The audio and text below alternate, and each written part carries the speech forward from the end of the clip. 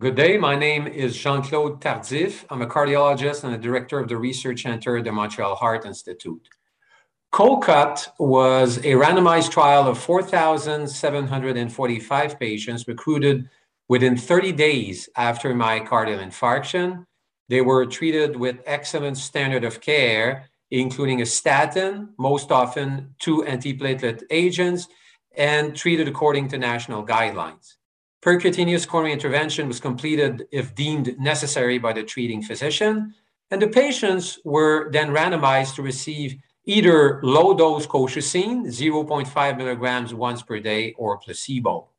The primary efficacy endpoint was the composite of cardiovascular death, cardiac arrest, myocardial infarction, stroke, or urgent hospitalization for angina requiring coronary revascularization. And here is the primary efficacy endpoint from COLCOT.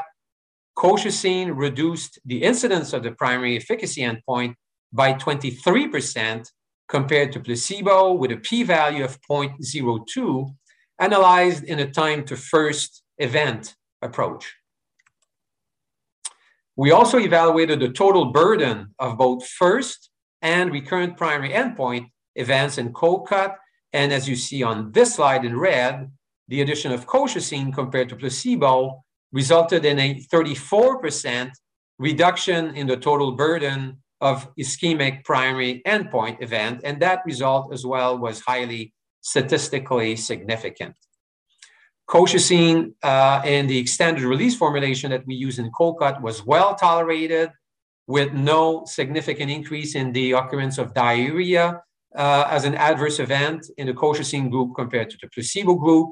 There was a small but significant increase in the incidence of nausea, 1.8% with colchicine, 1.0% with placebo.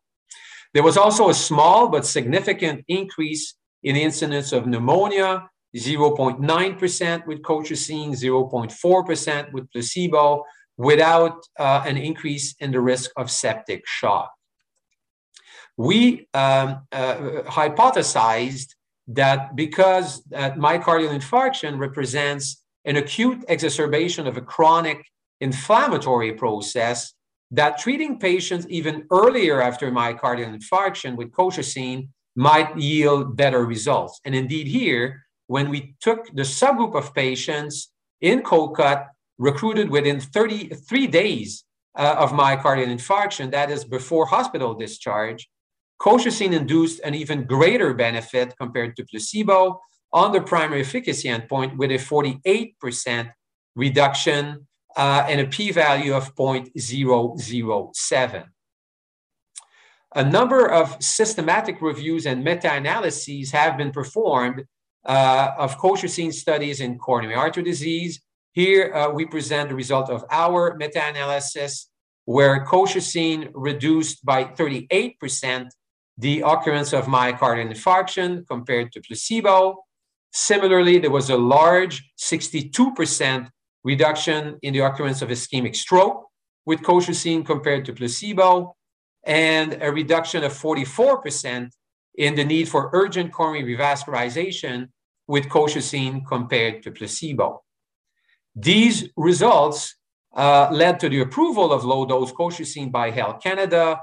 You see here the label. Extended release colchicine is indicated for the reduction of atherothrombotic events in adult patients with existing coronary artery disease, in addition to standard therapies, including LDL cholesterol lowering and antithrombotic drug treatment.